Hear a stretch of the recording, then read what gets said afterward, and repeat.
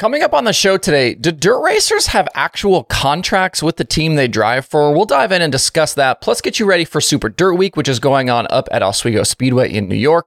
Let's go.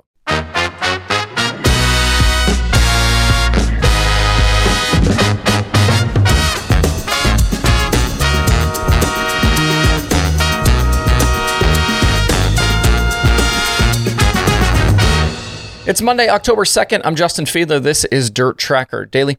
Back over the weekend, I had a comment from someone wanting to know more information about driver contracts in dirt racing. They wanted me to either point them towards a resource for that or make a show about it. And I don't know of anywhere online that has information regarding driver contracts, so I figured I'd just put together an episode with some information. I even did a quick Google search and didn't really find anything. Obviously, when we talk about driver contracts, we're referring to hired and paid drivers in the sport and not those who are hobby racers or own their own equipment. Even at the highest levels, you'll still find guys like Brent Marks or Bobby Pierce or others who drive for family-owned teams.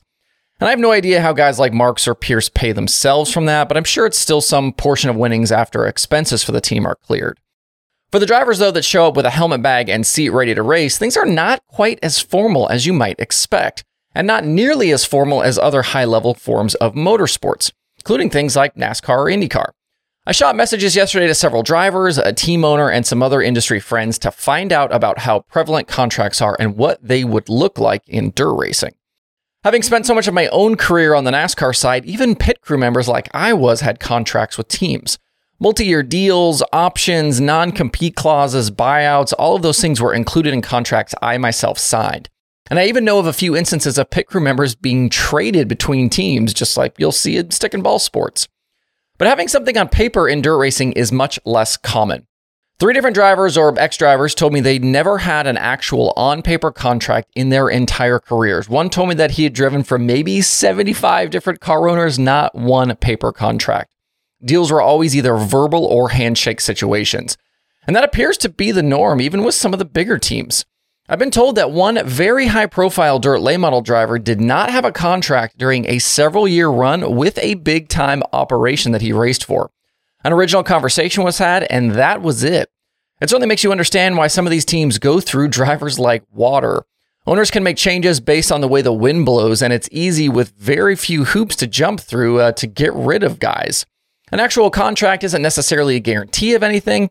I've certainly had a few of my own in my career that weren't worth the paper they were written on. But most of these dirt racers have very little protections in these deals. Contracts do exist, though, for some teams. It's not completely zero. There is a small percentage that do have contracts. And I've heard at some of the high-level sprint car teams, even some of the crew members have signed agreements. If you're a big team, with a big-time crew chief, you'd obviously want to, keep some way to keep them around, plus some protections for the future, and maybe their knowledge of setups and notebooks. And I think that whether a team has big-time corporate sponsors or not probably also plays a role in how that team is managed. That sort of thing trickles down through an organization. It's going to create more formality, and there's going to be, it's going to be more common for there to be contracts for not only the driver, but for some of the other employees as well. As for what drivers are being paid through these deals, a percentage of winnings is usually the most common. Something like 40 to 50% is what is pretty much the norm. A really top guy might be able to negotiate a base plus a percentage, but that piece of the winnings is really the key in these deals. It's why for some, things like merch sales can be such a big deal. If you can move enough volume, it can keep the cash coming in even if you get into a slump behind the wheel. But when we talk about total winnings for these drivers, or you scroll through sprintcarratings.com, you can get an idea of what those drivers are actually taking home. And obviously that's before taxes and things like that. If you want to know where the top dirt late model guys stand so far this year, go back and check out my Friday bonus episode where we talked dirt late model earnings for 2023. The big thing to take away from this, though, is that the vast majority of hired dirt racers do not have actual paper for their agreements. It's a conversation, it's a handshake, and that's it. If there are other questions you have about things like this, let me know via email or the comments.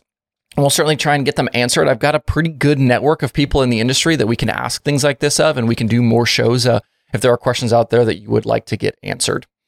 Over the weekend, I sent a new edition of The Slider. That's the email newsletter that I have. Right now, we're 2,100 email subscribers at this point. Recent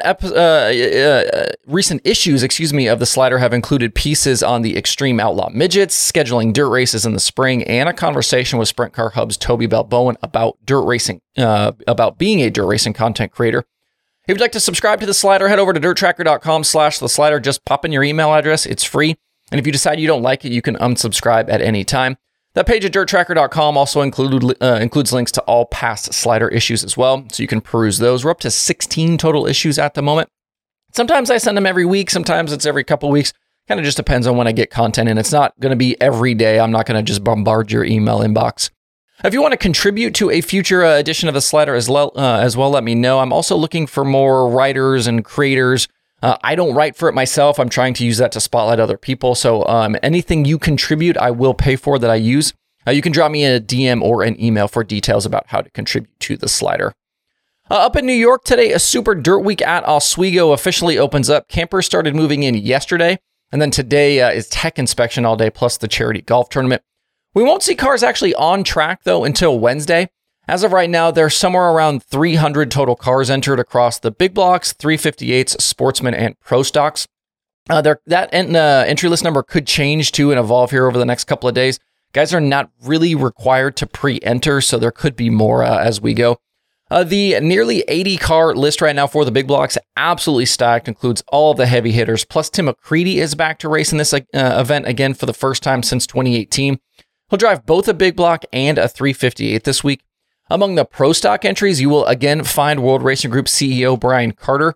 He's made scattered Pro Stock starts in recent years, including at Super Dirt Week and the World Short Track Championship at Charlotte. Current Super Dirt Car Series points leader Matt Shepard is the defending Super Dirt Week champion, and before that, Matt Williamson had won at 2 straight events. Stuart Friesen hasn't bagged the 200 lapper since 2016, but he's coming off that big Fonda 200 win just a few weeks ago with the Short Track Super Series. That was a $53,000 score, and this run of high-paying big block shows continues the week after Oswego with the $50,000 to win speed showcase at Port Royal as well. The 200 lapper at Super Dirt Week pays $50,000 to win. Hopefully, Friesen, though, isn't suffering any ill effects from his nasty crash at Talladega over the weekend with the Truck Series. He climbed from his truck under his own power, but did take a trip to the local hospital to get checked out. He has since been released, though, so we'll see if his status changes over the course of this week. Friesen is already locked into the 200 on Saturday thanks to a recent SDS win at Albany, Saratoga. Other guys with guaranteed starting spots into that Saturday main event include Matt Shepard, Matt Williamson, Mike Mahaney, and Andy Bacchetti.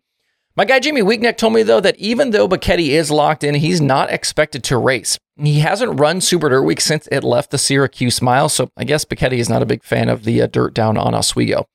Jamie is a great source for Northeast Modified info. You can follow him on Twitter at ClubWago. That's CLUBWAGO. He'll be a good follow all week if you want to keep up with what's going on around Super Dirt Week. Super Dirt Week and its satellite events will be live on Dirt Vision all week if you want to tune in and you're not headed for the racetrack. That's it for today's daily. The streaming schedule is quiet, just the 24/7 channels rolling all day on Dirt Vision and Flow. To see that daily streaming schedule, head over to dirttracker.com/watch tonight. Hope you guys have a great Monday out there. We'll see you right back here tomorrow.